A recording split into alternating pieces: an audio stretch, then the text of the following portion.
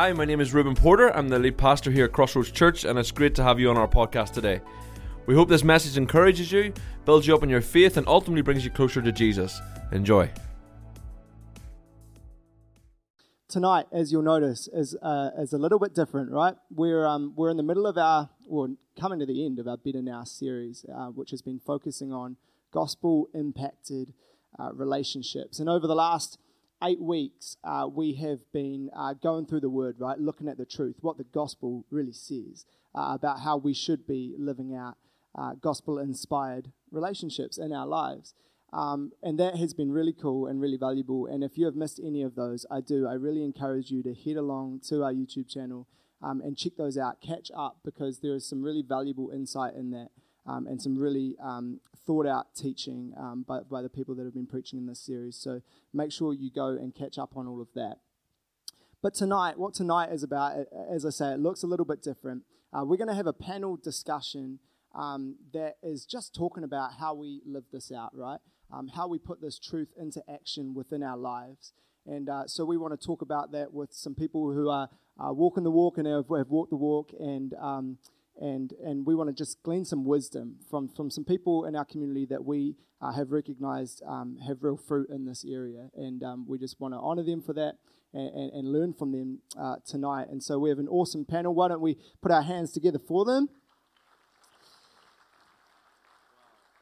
And listen, just as we do start tonight, I just want to say I want us to come at this in the right posture tonight, because this is a panel conversation, but each and every one of these people I know would not say that they are relationship experts or gurus, but they are people who have been living this out, and so they have valuable insights. You might not agree with all of it, and that's okay. But we want to learn from these guys and the experiences that they've had. This is testimony that we're listening to tonight. And so we want to honor them for that and respect them, that maybe we will have different opinions, but respect that this is coming from a place of their own experience. And so we want to recognize that.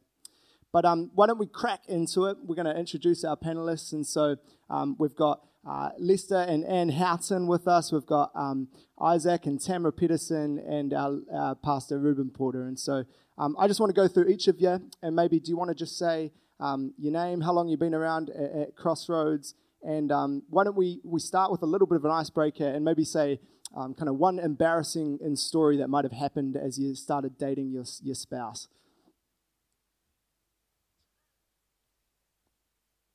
Hi. I'll go first, I guess. I'm Lester, a bit about myself. I'm married to Anne, obviously. We've been worshipping at Crossroads for approximately 20 years. It's been a long time. We're fortunate enough to have 3 children, and my job, I'm a lawyer, practicing in business law, and also part of the eldership team with Ruben and 3 other awesome guys. Privileged to be part of that and privileged to serve the church here. Oh, the story. Which one are we going to do? So Anne and I hadn't known each other for very long. I grew up on a dairy farm, and I think it was at the university holidays. I think it was a Sunday, so Anne was with me. I had to go home and help milk the cows. Now, usually sort of partway through the milking, my mum would bring down something to eat, some biscuits and a billy of coffee or something like that. And Anne said, well, I'll do that, because my mum wasn't there, and she did. And she brought it down and disappeared back to the house, and we came out, and I think the biscuits were okay because mum had made them, but the coffee, it wasn't too good, eh? And in fact, it was so bad, we had to spit it out on the ground. That was terrible. So we got Anne back down and said, well, you better come and have a taste of this, Anne. And she did, and I don't think she spat it on the ground, but she might have reluctantly swallowed it or something like that. But what we worked out is there's this stuff called Epsom salts. It's really horrible stuff, and Mum had a jar of it somehow on the bench, and Anne decided that was the sugar. So she put it in, and it was the worst coffee you would ever taste. It was really terrible, and poor Anne, I think she was extremely embarrassed, but she's here tonight. I actually nearly cried. Who puts tea, coffee, Epsom salts on the bench? Anyway, so yeah, I'm Anne, and thank you, Lester, for not giving our ages away like you did this morning. Married to Lester, I am a stay-at-home mum, but my kids have all left home, which is a bit sad, but somebody always needs something, so they keep coming back like boomerangs. My funny story is that, Lester and I hadn't known each other long, and we went out to a function at a restaurant one night, and he had an eating competition with some friends at an all-you-can-eat buffet. And it seemed to go okay. They made it. They had a winner. I don't know who it was, but they had a winner, and we all went home. Well, the next day, Lester was coming to my parents' place for lunch, and Mum and I had spent all morning preparing this roast dinner for lunch, and Lester turned up, and he was green. And Mum and I hadn't even got the roast dinner out of the oven, and Lester started vomiting. So he spent the afternoon in our spare room with a bucket and a towel, and we had to ask the neighbours over for lunch. Nice. I'm Isaac. I'm on the pastoral team here at Crossroads and have been coming to Crossroads for about 7 years, and me and my wife Tamara have been married for the same amount of time as well. We have 2 little boys, 5 and 3, which is a lot of fun. And and in terms of embarrassing stories, I think early on when me and Tamara first started dating, we were hanging out one day and we went to the store, and it's sort of a bit of an alty store, like it was like skateboards, comic books, vinyls, band merch, that sort of thing. And we were down in the t-shirt section that had like all the different graphic tees and just looking at them. And Tamara read one and it said, "I love Mary Jane," with a green love heart. And she sort of read it in a way that I was like, I don't think she knows what that means. So I said, "Oh, what does that mean?" She was like, like Spider-Man's girlfriend. And I said, "Oh, no, Mary Jane is a slang term for marijuana." And so at that point, I realized that me and Tamara had very different school experiences growing up. So that was going to be something that was going to be a challenge going forward. Hello, so I'm Tamara. Married to Isaac, 7 years. So this is our perfect year, right? Because 7, the God number for perfection. And we've been going here pretty much that exact time. It's not necessarily like a funny story, but we were also allowed to talk about something awkward that our partner did when we were dating. So Isaac and I were in a pretty big friend group, and that's how we sort of got to know each other. But we hadn't really made it official, like it wasn't official yet, but there were a few people in our friend group who were dating and had been dating for quite a long time. And one night we were all out at a restaurant, and at the end the waiter came and was asking how we were splitting the check. That's what you do in America. And some of the couples were like, "Oh yeah, like we're together. And then Isaac was like, "Oh yeah, she's with me." And everyone just like went really quiet because it wasn't really official. And it was like, "Oh, okay, cool. I guess this is happening."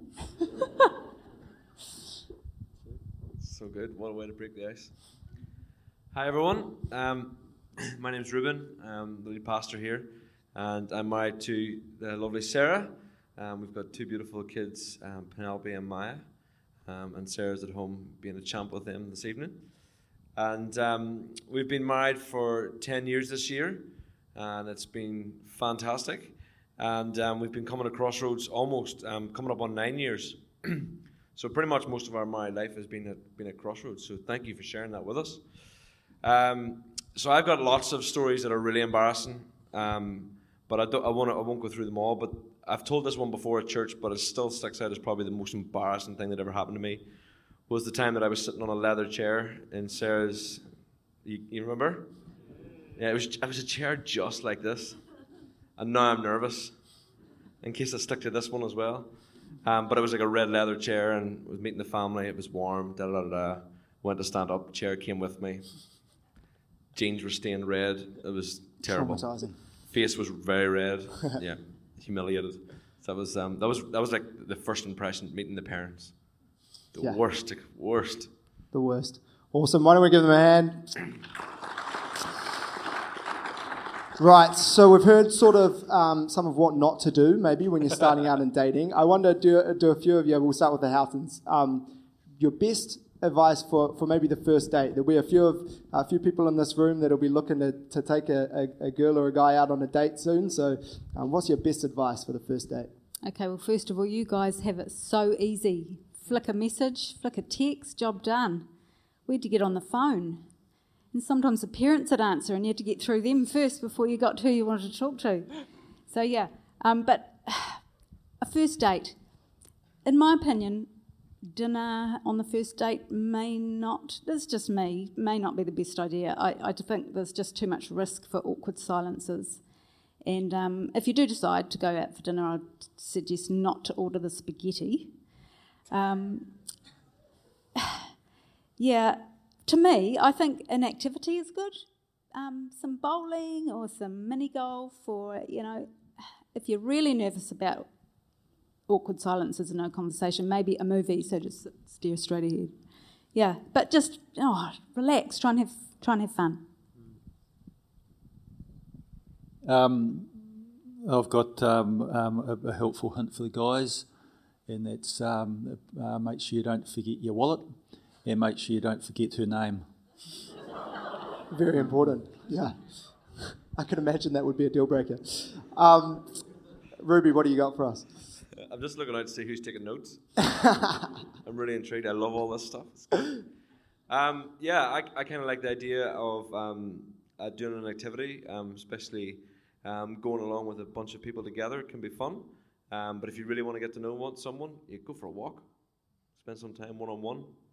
Make sure you brush your teeth, pluck your eyebrows, put on some aftershave, and look your best. Yeah. Fantastic. Basic stuff. Right. Basically how we want to structure tonight. We're going to get into it. So we sort of want to structure tonight. We're going to go through three different categories, and the first is kind of singleness, and we've acknowledged that throughout this series better now. We're going to look at dating and those who might be pursuing relationship and looking forwards to what marriage might look like. And then we're going to look at married couples. And, you might find that tonight there's a bit of a focus on dating and pursuing relationships. And that is just because we recognize that a lot of the people in this kind of cohort, in this age group, that is where the focus is. But we do want to acknowledge each group tonight as well. And so why don't we start out with that this topic of singleness, right? And Isaac, you gave us some really valuable insight in your message a couple of weeks ago on singleness and why somebody might choose to or feel called to a life of singleness. I wonder, are you able to just talk through that concept of feeling called to singleness? I know I talked to people after your message that week, and they were kind of freaking out a little bit, like, oh no, do you think maybe I'm called to singleness? I don't really want to be single, but do you want to talk through that a little bit and what that might look like and knowing what your calling in this area is? Yeah, man, definitely. Yeah, first of all, I want to acknowledge, of course, that I'm not, and so I don't speak from a place of experience, and so apologies if I say anything that you're like, if you find yourself in that space and you're like, hey, I don't think that's totally it, but my understanding, first of all, would be that, yeah, some people are called to be single, and doing so being called to that is a huge blessing. God uses that in some real cool ways, and there's things that single people can do for the kingdom that those who are married are unable to do, and so that is a calling that God places on some people's lives. But I do want to clarify that I think, though he places that in some people's lives, I don't think it's that common of a calling. I think sometimes because, especially in New Zealand, the age of marriage sort of gets older and older. People sort of in their late 20s and stuff start to worry about, like, oh man, am I called to be single? What if I am and I just haven't realized? And I think most of the time when somebody is called to being single, there's usually because there's like another specific thing that they're doing, and that's why they're single. Like Ruben shared a story of a lady last week who was called to go be a missionary in Africa, and the Apostle Paul, he was single for the sake of the kingdom, and so they were pretty confident in that. But as you notice, pretty much most of us on the panel are either married or don't feel called to singleness. And this morning we had a lady, Philippa, who's a widow, and she shared some great insight. But as we asked the community, people who were single, hey, would you like to come on the panel? Most people said, I am single, but I don't feel called to it. And so though there is a calling that is on people's lives, and we want to celebrate those people and encourage those people, it isn't that common. And so if you're single and maybe getting a little bit older and you're like, oh, what if I'm called and I just haven't realized, don't worry about it. Like, I think if you are, that'll be pretty clear. But if not, hey, we still just keep living for God and live for the kingdom. And if somebody comes into our life, awesome. If not, then hey, we still got valuable community here, great ways to connect with each other, support each other, be together, create that sort of family dynamic that's important within church community. So, so there's value in community, whether you're called to it or not. And if you are called to it, that's awesome, and we want to celebrate that. But I think that's not a very common thing. Yeah, cool. Thanks for that, Isaac. And I do encourage you that if this is something you want to kind of see a different perspective from, Philippa this morning just did an excellent job of talking around the subject. She was in the position where she raised a family and she had a loving husband, and then unfortunately he passed away. And so for the last decade or so, she's been walking as a widow in a life of singleness, and she had some really valuable insight. So make sure you go back and have a look at that. But a lot of what we talked about this morning around this, right, is that when we are single, that is there's a practical challenge to that, right? There's a challenge of some might find loneliness in those seasons, whether or not you're single because you feel called to it, or if you're just in a season where you're single at this time. There's loneliness in that sometimes, and we have to counteract that with community. And I wonder, Ruben, do you want to just speak to a little bit about how we might hold these seasons of singleness and live in healthy community during those times? Yeah, so I think, not to steal Philippa's lines, but she shared something this morning was really interesting. She's got a brother who's in his 70s, and he's in a retirement village with about 50 people around him. But he's incredibly lonely, right? Loneliness is a real killer. If you talk to the elderly generation in our church, they would say loneliness is something that is a real struggle for them. And loneliness comes in the form of not having that sort of intimate community. Philippa really leaned into that this morning when she talked about one of the ways that she combats loneliness is by giving of herself into her friendships, serving in her community, and being around people. I remember having this conversation a while ago with a group of girls who were part of a church community who were single, and they said one of the biggest things that upsets them is that often if they're older in life, or they're getting older and they're single, sometimes people exclude them because they don't want to offend them, or like, we don't want you to keep asking you to babysit our kids, or we don't know if we should invite them or not. And I asked them, so how do you feel about that? And their response was, well, we just want to be invited and included in that. We want to be part of the community. And that's the way that, Isaac and I have been talking about this a lot recently, but changing the sort of, how do you describe it? But just changing the culture that singleness doesn't have to be this sort of big, like they're like lonely, they're going to be set apart. But actually single people are a massive part of our community, and they should be included in every way, shape and form that they absolutely can. And that's what we're passionate about seeing. So if you are single and you're feeling that way, then we would love to see how we can get you connected and be part of a community much bigger than yourself. But it shouldn't be the case, but at times it is. And loneliness can be a real struggle. So for us as a community, as a church, we want to see that change. We want to see it that, I explained last week, we sort of have the idea of the Christian dream, which is to get married, buy a house, 2 kids, golden doodle. No offense to those who have golden doodles. But it's sort of been the way for a long time that this is how the church portrays the successful Christian life. But there's so much truth in God's word that comes from single people who have changed the course of the New Testament right through all the early church. And we've just got to lean into that and say there is a space for single people in our community, and they are valuable, real valuable. Yeah, and there's huge blessing in that time, right? And so dig into what God is doing through you and what He might want to do through you in this time. And thanks for that, Ruben. As I say, I just so encourage you, if you want to hear more on that, make sure you head along to the YouTube stream from this morning. We're going to move on now, and I want to speak to you guys, the Houghtons, talking about kind of pursuing relationships. A lot of the time we hear it kind of batted around, I'm waiting for the one, or I'm looking for the one. Do you believe that there is a one, a specific person that you just can't miss? Do you believe that there's multiple people in your path and you just end up choosing your one? What do we think around this? Okay, so before I answer that question, there's just one thing I'd like to say first, and that is God needs to be our first love. Yeah. He commands it, and He deserves it. He created it. He created you. He saved you, and He loves you, and has great plans for your life. And that is the relationship that we were created for, is the one with God. So that's the first thing.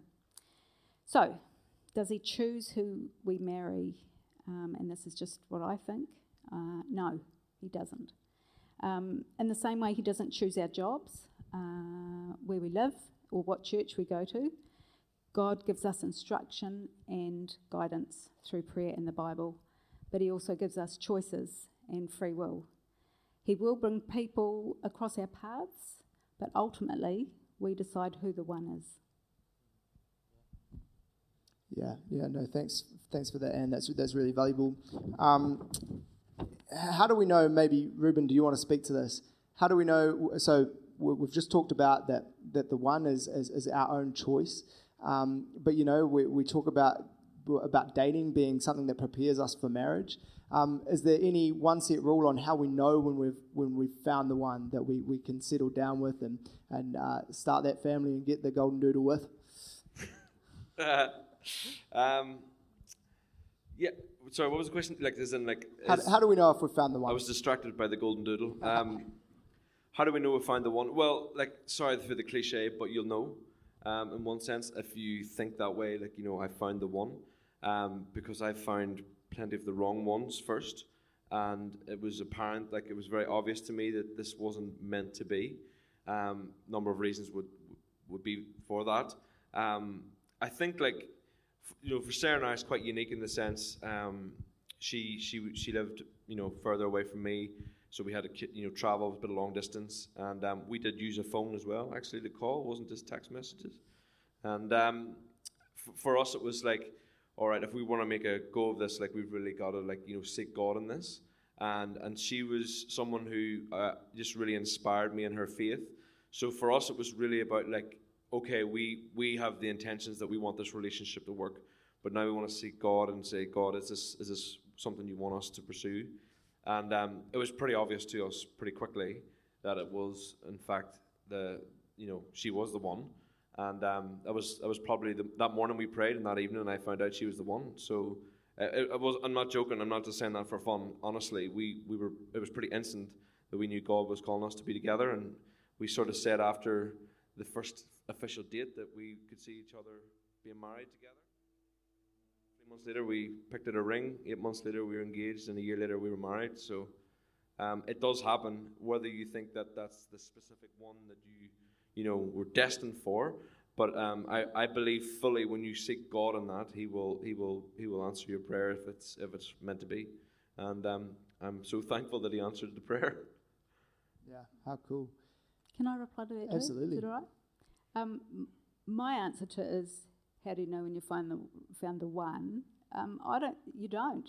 It's a process of being led by God and getting to know the person, and then taking a step of faith. I don't think there's any perfect matches, perfect relationships, or perfect marriages, and relationships can be really hard, and they take commitment. Hard, I don't mean all the time. It shouldn't be hard all the time. This time in your life, the dating time, should be just so much fun and exciting and joyful. It should be some of the best times in your life. And when you're looking for that special person, my advice would be, try not to have expectations on them that you can't live up to yourself. The person that you meet could think really differently to you. And that doesn't mean you're not meant to be together. I think that just means you can complement each other. And there could be some truth in opposites attract. And buckle up, people, I've got more. Some of the things that, when I was looking for a husband, I had 3 things that I wanted. I wanted a man who loved God, someone who was kind, and someone who was funny. That was it. 3 things. Here he is. How good. But nowadays, I think things get a little bit more complicated. But what I do, first and foremost, do they love Jesus? Most important. Then, how do they make you feel? how do they treat you? Are they kind and thoughtful? Do they build you up and make you feel good about yourself? Do they encourage you in your faith and bring you closer to God, like Reuben was talking about last week? Do you get butterflies when you're around them? And when they're not there, are you thinking about them all the time? Do they make you happy? What I wouldn't be doing is asking things, saying things in your mind like, well, I get up at 6, they get up at 7. It's not going to work. They're happy to leave the dishes in the sink till the morning. Not going to work. A deal breaker, I'm not doing that. And my quiet time goes for half an hour. Theirs only goes for 10 minutes.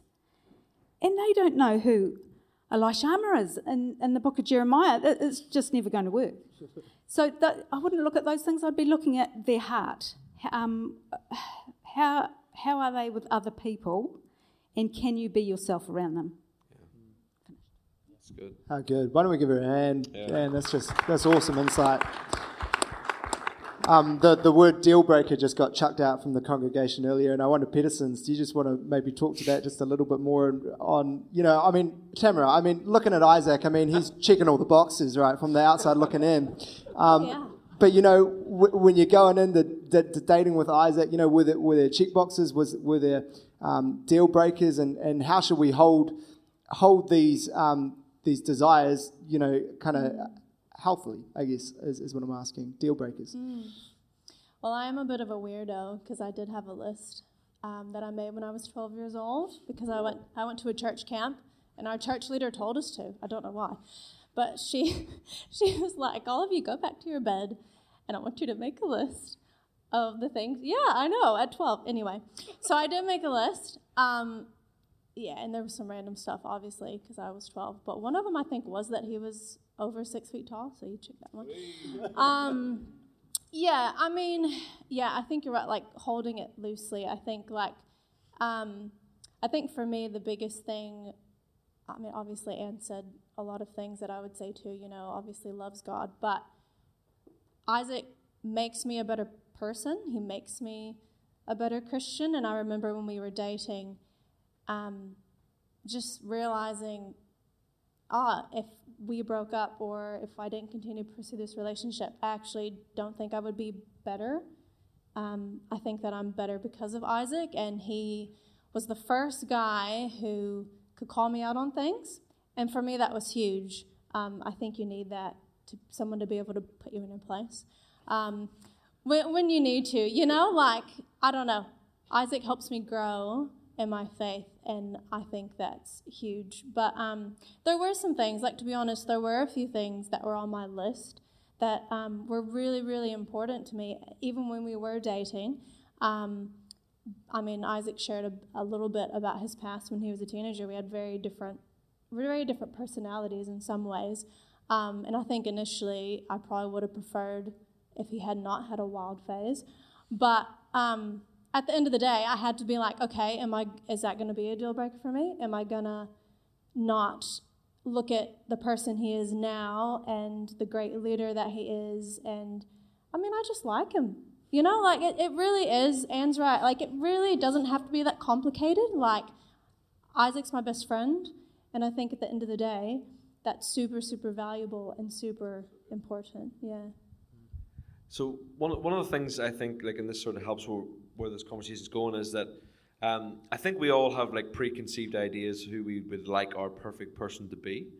But what I found especially with Sarah, was that I may have had these things in my head where they were a deal breaker, but it just didn't matter. And I was able to think past those things straight away because I just knew that we were connecting on a different level. And a lot of the things are usually pretty superficial and surface level things that really don't have a whole lot of meaning behind them. But things like an intimate relationship with God, that's hugely important. Good eyes, a lookout on life, and a desire to achieve things, all that sort of stuff. But I felt like there were some things in my mind was I don't know if this will work. It's sort of just the longer and the more I got to know her, the more I realized this didn't matter. This didn't matter. I'd found someone who I deeply loved, deeply cared about, and became my best friend, and it was easy to see past those things. There's very few. There were a lot more in her on me than there was the other way around. Awesome. Lester, I want to come to you with a question that was sent in to us. It's about kind of pursuing the one, and it says, traditionally men are the ones who do the pursuing and pursue a girl. How should a girl handle being interested, and I'd love to hear your perspective on this as well, and being interested in a guy? Yep.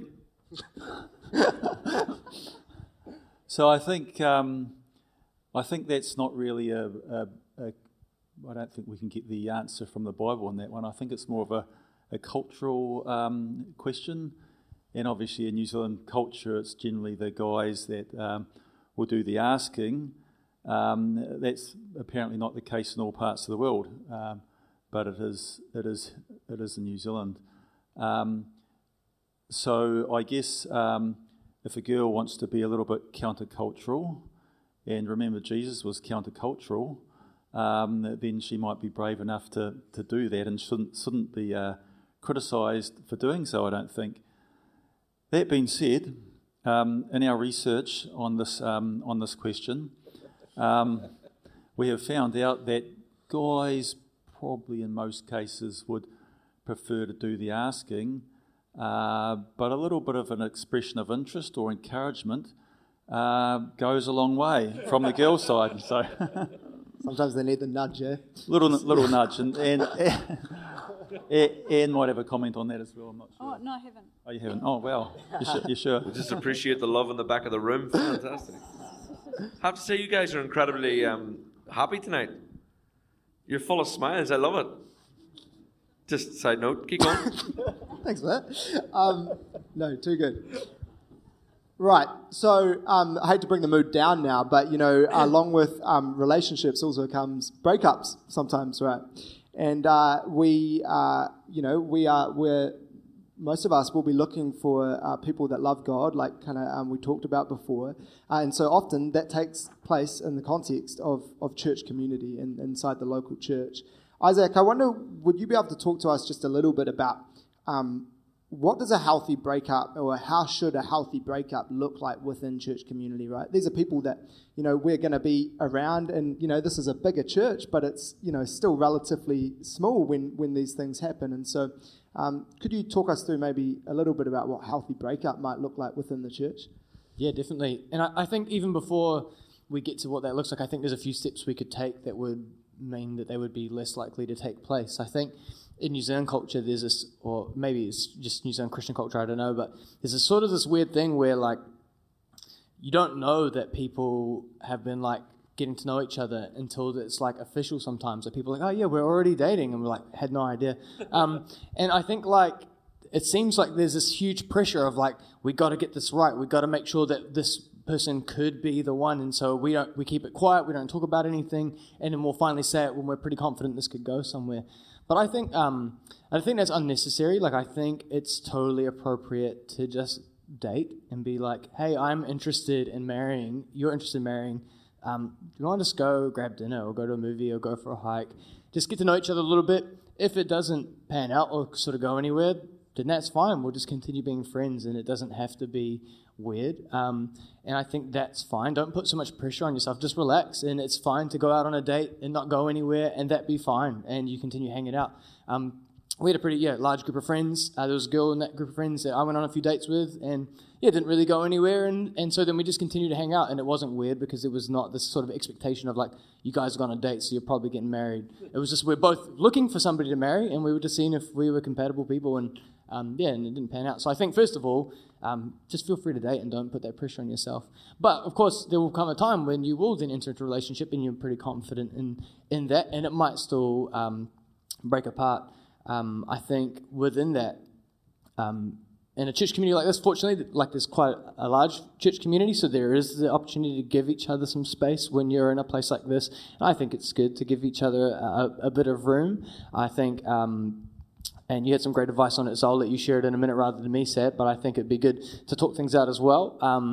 And then I think, just give each other some time. Don't be, rude to each other, like say hi, be friendly, that sort of thing. You don't have to make it awkward, but I think it's important for there to be a bit of time, be a bit of space. I probably wouldn't jump immediately into another relationship straight away. I don't have like a time frame on that. Like I'm like, it's got to be this amount of time. But I remember I was dating one girl one time, we broke up, and about 6 months later I started dating someone else, and in hindsight I felt like that specific situation was just too soon. Like I didn't need to be jumping back into something that quickly. It wasn't helpful for the person that I had previously broken up with. So that instance, I was like, that was too soon. I'd read a study a number of years ago where it said it takes about 18 months for a person to get over somebody else. I'm not saying then that it's got to be 18 months, but you're likely to find within that period there'll be days where you miss that person or you just think about something. So I think, give yourself some space before you jump back in. But again, if the culture is dating, right, then it's not this pressure of like, well, we just broke up and now I'm immediately going to become this person's girlfriend or this person's boyfriend. After a few months or however long, you could start going on some dates again, and then as you get to know each other, that takes some time. So it's probably going to be a while before you actually become officially girlfriend and boyfriend. Did you want to share some of your thoughts, Anne? I thought you had some really good ones. Just on the healthy breakup thing, I think, I didn't say this morning, but I think if you've still got feelings for someone else, it's a really bad idea to get into something with someone else, because it's not fair on that person. Yeah. They're trying to fill a void that someone else has left in your life, and that it's not fair. I also didn't say this morning. I think friends have a big role to play in the healing of a breakup. I think their role is to just be totally non-judgmental on either side, and to be peacemakers. I think friends and family, that's their role in a breakup. But my thoughts were actually for the next question. Can I introduce that, Jake? Go for it. Okay. So the next question was, we hear of many relationships that are now healthy marriages but have had breakups in their dating phase. How should you know when to give up on getting someone back? So start with the breakup. I think when there's a breakup, at the time of the breakup, both parties need the time and the space to say exactly how they're feeling. One will be feeling disappointed and possibly heartbroken. And I think, both sides need to be completely honest and even vulnerable and get their feelings out with no regrets, get it all out on the table, because I'm not sure that actively pursuing someone who has broken up with you is a good idea. I think it's maybe more of a case of a time thing to see what happens next, just a waiting, seeing what happens next. And maybe it's a case of the person that's done the breaking up maybe having a change of heart, and that's how you get back together. That's really valuable. Thanks, Anne. I want to talk, Ruby. Just before we wrap up this kind of section on dating, could you maybe talk just a little bit about our posture going into dating and what the purpose of dating really is? Is it okay, as we're getting to know people, is it okay if we're going in without the intention of marriage? How should we be looking at a relationship going into dating? Yeah, it's a great question, and I think it depends on what age you begin dating. I was 4 when I started dating, and they weren't really serious relationships. Even though I thought Isabel from room 2 knows. Yeah. It was the principal's daughter. It was a bad move. No, I think as a parent now who's got 2 girls, and it's important that we portray the purpose of dating is to get to know someone so that you could spend the rest of your life with them. I think from what you've heard this evening that we strongly encourage dating. I think it's a good thing. It's important to do it with good boundaries in place. We want to do it well. We don't want to hurt people in the process. But it is okay to date, and it's okay to take someone out for coffee and spend time alone together. But I definitely think my sort of own personal experience was not one that you could say that was healthy. So from my experience would be, don't do anything I did. in that sense, but more like my desire is to spend the rest of my life with someone, so therefore this is the reason why we're getting together. And I think it's really important that both people know that. Like, you know, it's really important. You're not going to say on your first date, by the way, I'm here for marriage and that's it. There's nothing else. But actually, no, I'm actively looking to find my life partner, and this is why I'm choosing to date at the moment. I think it's important that people know why you're dating, so there's just no doubt. I think like you can't underestimate the power of communicating really clearly why you're doing what you're doing, and that becomes so powerful in the relationship. If a female is dating you and you're not telling them like, well, my intention is to spend the rest of my life with you, then I think it gets a bit confusing. So if there's not a purpose for this could potentially become marriage, then it could be really hurting and really damaging on someone. So I think, you know, dating should be that tool that's used to help us get to know someone better for marriage. Tamara, I just want to come to you.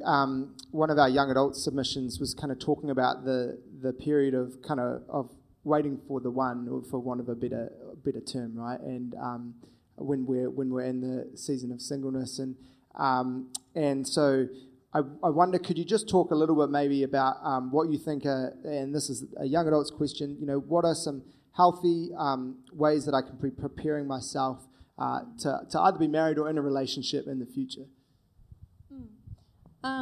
Yeah, the first thing I'll say may not sound super nice, but I think actually learning to be content with where you're at is actually really valuable, because, as Isaac said this morning, actually, the grass always looks greener on the other side. So Isaac was my first boyfriend, and we met when I was 22, so I was single up until then. And I hated it. Well, not all of it, but it was really frustrating, especially in where I'm from in the States. All of my siblings were married by 21. My parents were married at 21. And so the fact that I hadn't even had a boyfriend at 22, I was like, oh, man. So, you know, there are challenges with that, especially if a lot of people in your friend group have somebody and you don't. But I think being content and learning about yourself, learning about what do you want, you know, what would you want in a partner, what are some characteristics and qualities, and then I think if you really are serious or even you are dating somebody, going and talking to someone who's married, who's in that next phase. I remember when Isaac and I were dating, talking to someone who'd been married not for super long, just for a few years, and I was like, hey, what's been really hard about marriage? What are some things that I can be doing now? What are some questions I should be asking Isaac?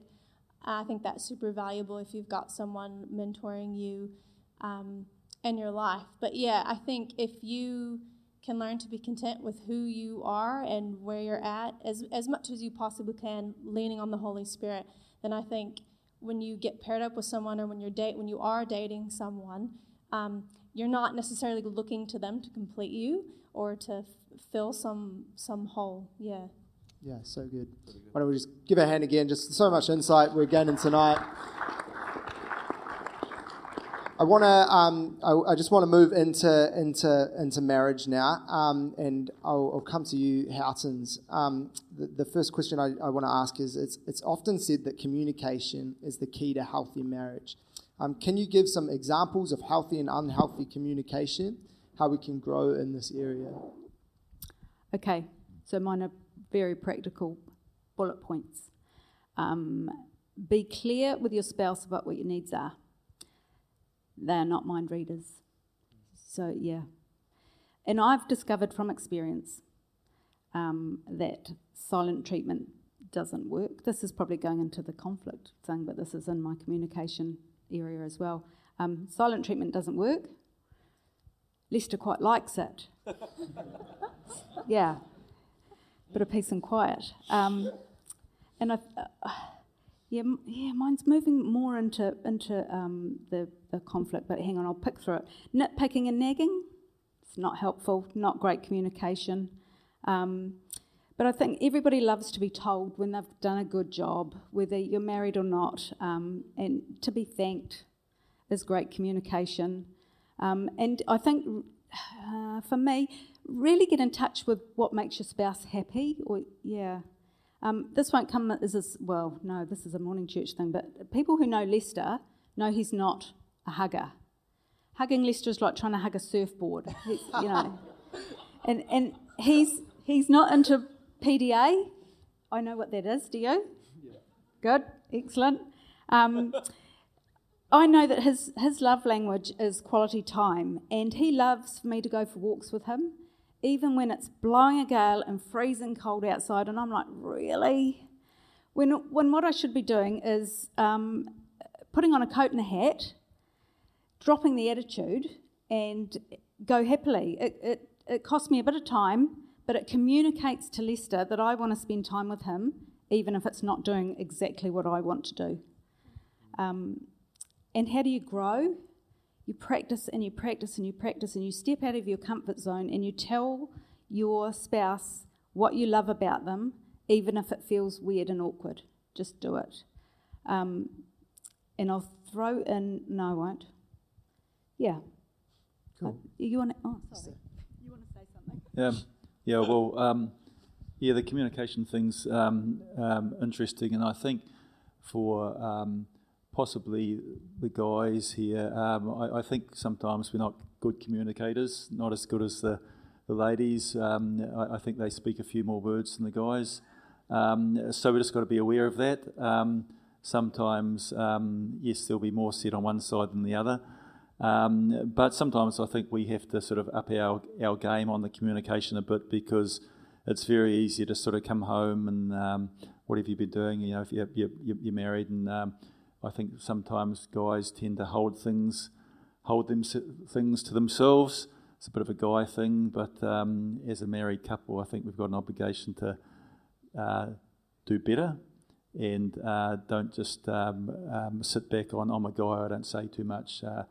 We do owe a duty to our wives to sort of be a little bit more open than sometimes we're comfortable with.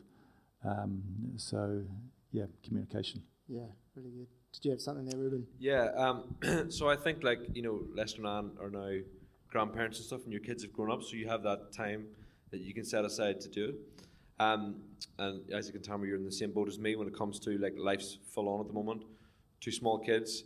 And it's often, you know, sometimes we'll go through the week and think, man, like Sarah and I just haven't talked. You know, we've passed by each other, we've took the kids here, dropped them there, so one of the things that we introduced recently in our week is that we have like a scheduled meeting once a week in the calendar, which is where like we have actually an agenda for this meeting, and we work through the agenda. And it's things like we work through our finances, what's coming up in the calendar, you know, what we're doing this weekend, or, you know, what we need to get babysitters for, or whatever. And honestly, it's been super helpful, because often we'll say to each other in passing, oh, do you remember we've got this week? And no one's put it in the calendar, and it's like all of a sudden, it's like you're just passing each other again, and oh, we need to find something for this. So what we thought was just really helpful, and I can't remember, Sarah found this somewhere. She said that, you know, setting that time aside once a week to sit down and be really intentional about communicating with one another and make sure that we understand each other, what the week looks like. And we also use that time then to go through a devotion together, pray for each other, pray for how we parent and stuff like that. So it's just been fantastic. That's probably more geared towards people who are really busy and life's a bit full on for them at the moment, but I think it's super important, and we do it every Friday at 1 o'clock. So don't come to my house at 1 o'clock on a Friday. And that's important to have structure, right? So that when you do get busy, that doesn't fall through the cracks. Yeah. Lester, I want to ask you, you know, when in a marriage, when you're chasing after God together, right? Because you're 2 individuals, but you're chasing after God together. There's decisions to be made in a marriage, and there's things to seek God on together. I wonder, could you speak a little bit, just from your experience, just some healthy routines or practices that you do, and when you're seeking after God together as a married couple?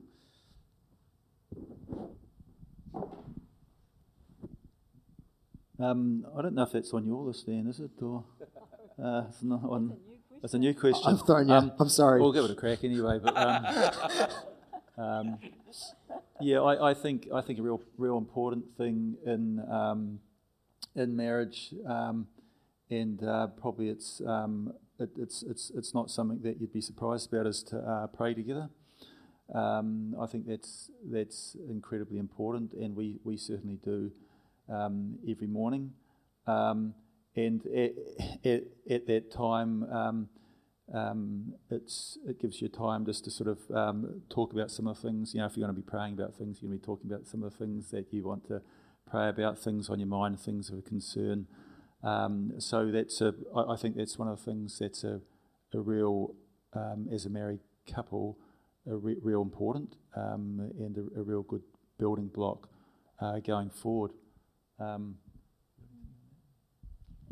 I think what you were meant to ask, Jake, is what does walking as one look like in the context of marriage? Yeah, go with that. So I'll go with that. Okay.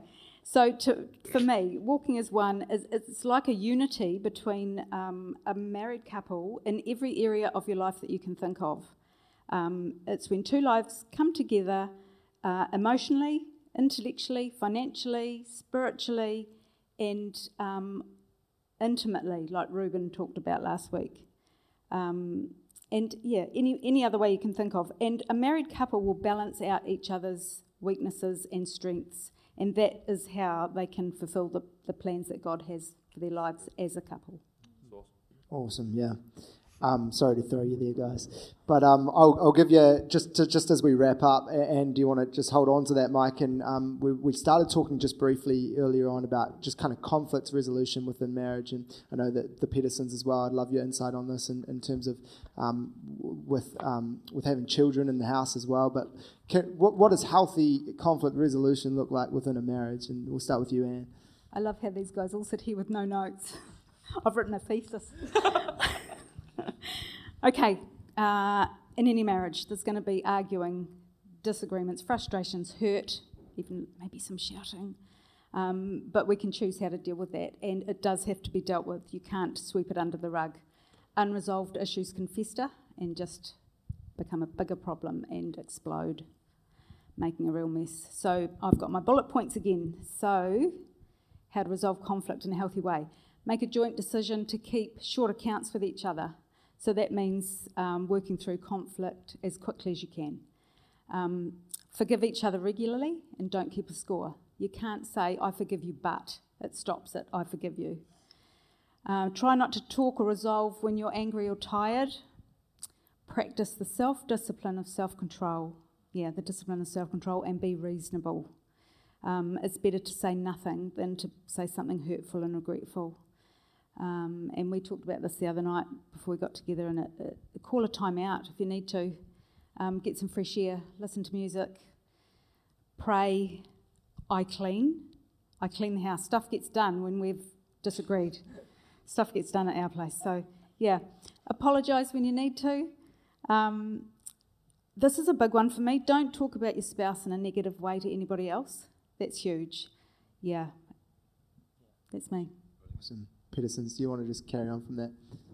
Yeah, I think for us, I know some people would say, oh, you don't argue in front of your kids, and there would be certain things that we wouldn't talk about in front of the kids. But for myself, I grew up in an environment where arguing was super one-sided. Tamara grew up in an environment where arguments just never happened.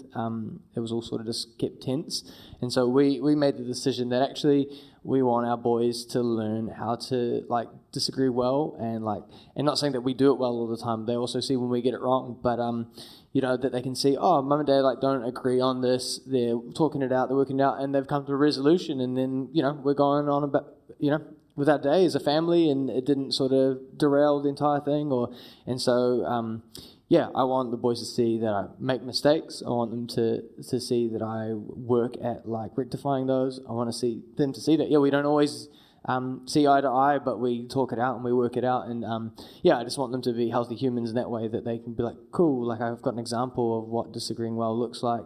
And it wasn't all sort of behind closed doors and we never saw it and we never knew. So that's sort of been our take, and I know it wouldn't be everybody's, but that's the way we've gone about it.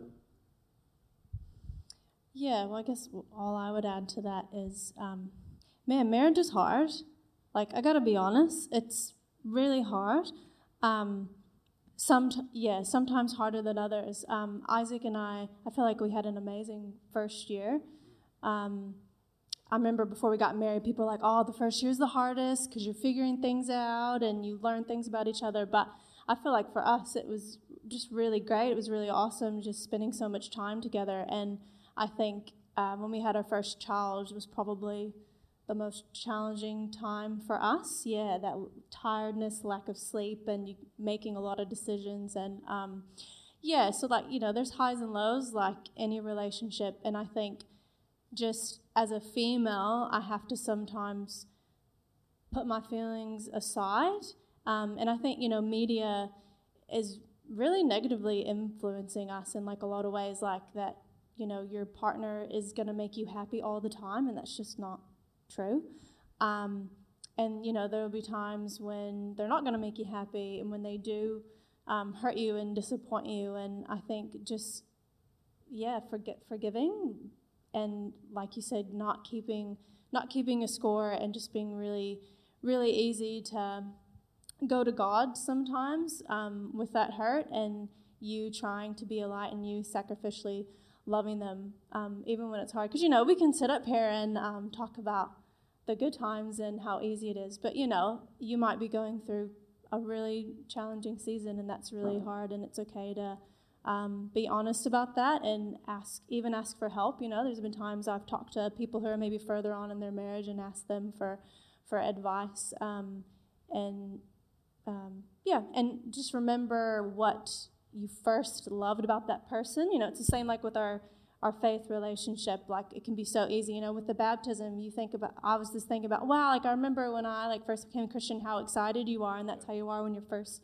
get married. And it can be easy to forget that, and to forget those things that drew you to each other when you're really mad at your spouse. There's going to be hard seasons and hard times, and that doesn't mean that your marriage is terrible or that you should call it quits. Yeah, you gotta hang tight sometimes. Awesome. Thanks, Tamara. Hey, listen, I could sit here, I don't know about you guys, I could sit here and learn from these guys all night, but I am aware of the time, and so we're going to wrap up the panel now. But come on, one more time, guys, as the music team kind of comes up. Can we just honour these guys? We're just so grateful for the courage and boldness that they've had in stepping up and taking on this role tonight. And I know I was talking to Anne earlier on, and she said I'd be more comfortable getting up and singing the solo, but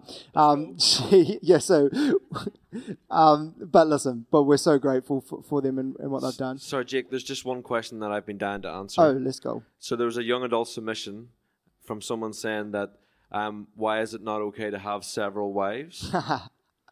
Well, I know a lot of you guys, and you definitely couldn't even handle one. So that's good advice. Good advice. Hey, why don't we all just stand together? And I just want to wrap this thing in prayer. And I wonder, Ruben, would you mind just kind of praying for us as a community, in whatever stage we might be in, but just wrap us up in prayer, Ruben. Yes, Father, we're so grateful for the relationships that are represented on tonight's panel that we've discussed, and Lord, we're just really grateful for everyone who's just given some thoughts and some wisdom on where they've been and the journey in which they've walked. Lord, but I can't help but just think about the most important relationship, and that's our relationship with you. Lord, we talked about it a bit last week, that there's no earthly relationship that can ever fulfill what the relationship with Jesus can in our lives. So Lord, we are so grateful that the most important relationship that we can have ever is a one that is committed to following Jesus. And Lord, I pray, our prayer is, as a leadership of this church, is that everyone who comes in through these doors or that we interact with will come to know Jesus as their own and personal Savior. So Lord, we want to tell you that we love you, and because you first loved us. And Lord, as we go about our relationships and we think about how we go about that in day-to-day life, Lord, we just pray that your Spirit will go with us, go before us. May we act and have the attitude of Christ-like followers.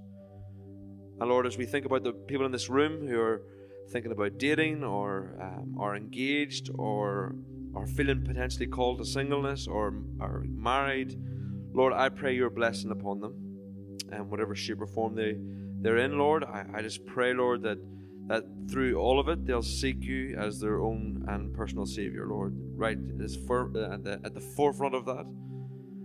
And Lord, we want to give you all the glory, all the honor, and all the praise, because you are worthy, Lord. You are so, so worthy. We love you, and all God's people say it. Amen.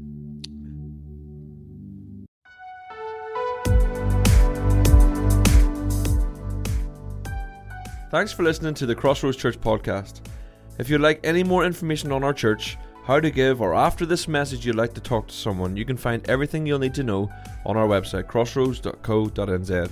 Make sure you subscribe to this channel to keep up to date with new content, but thanks again, and we'll catch you soon.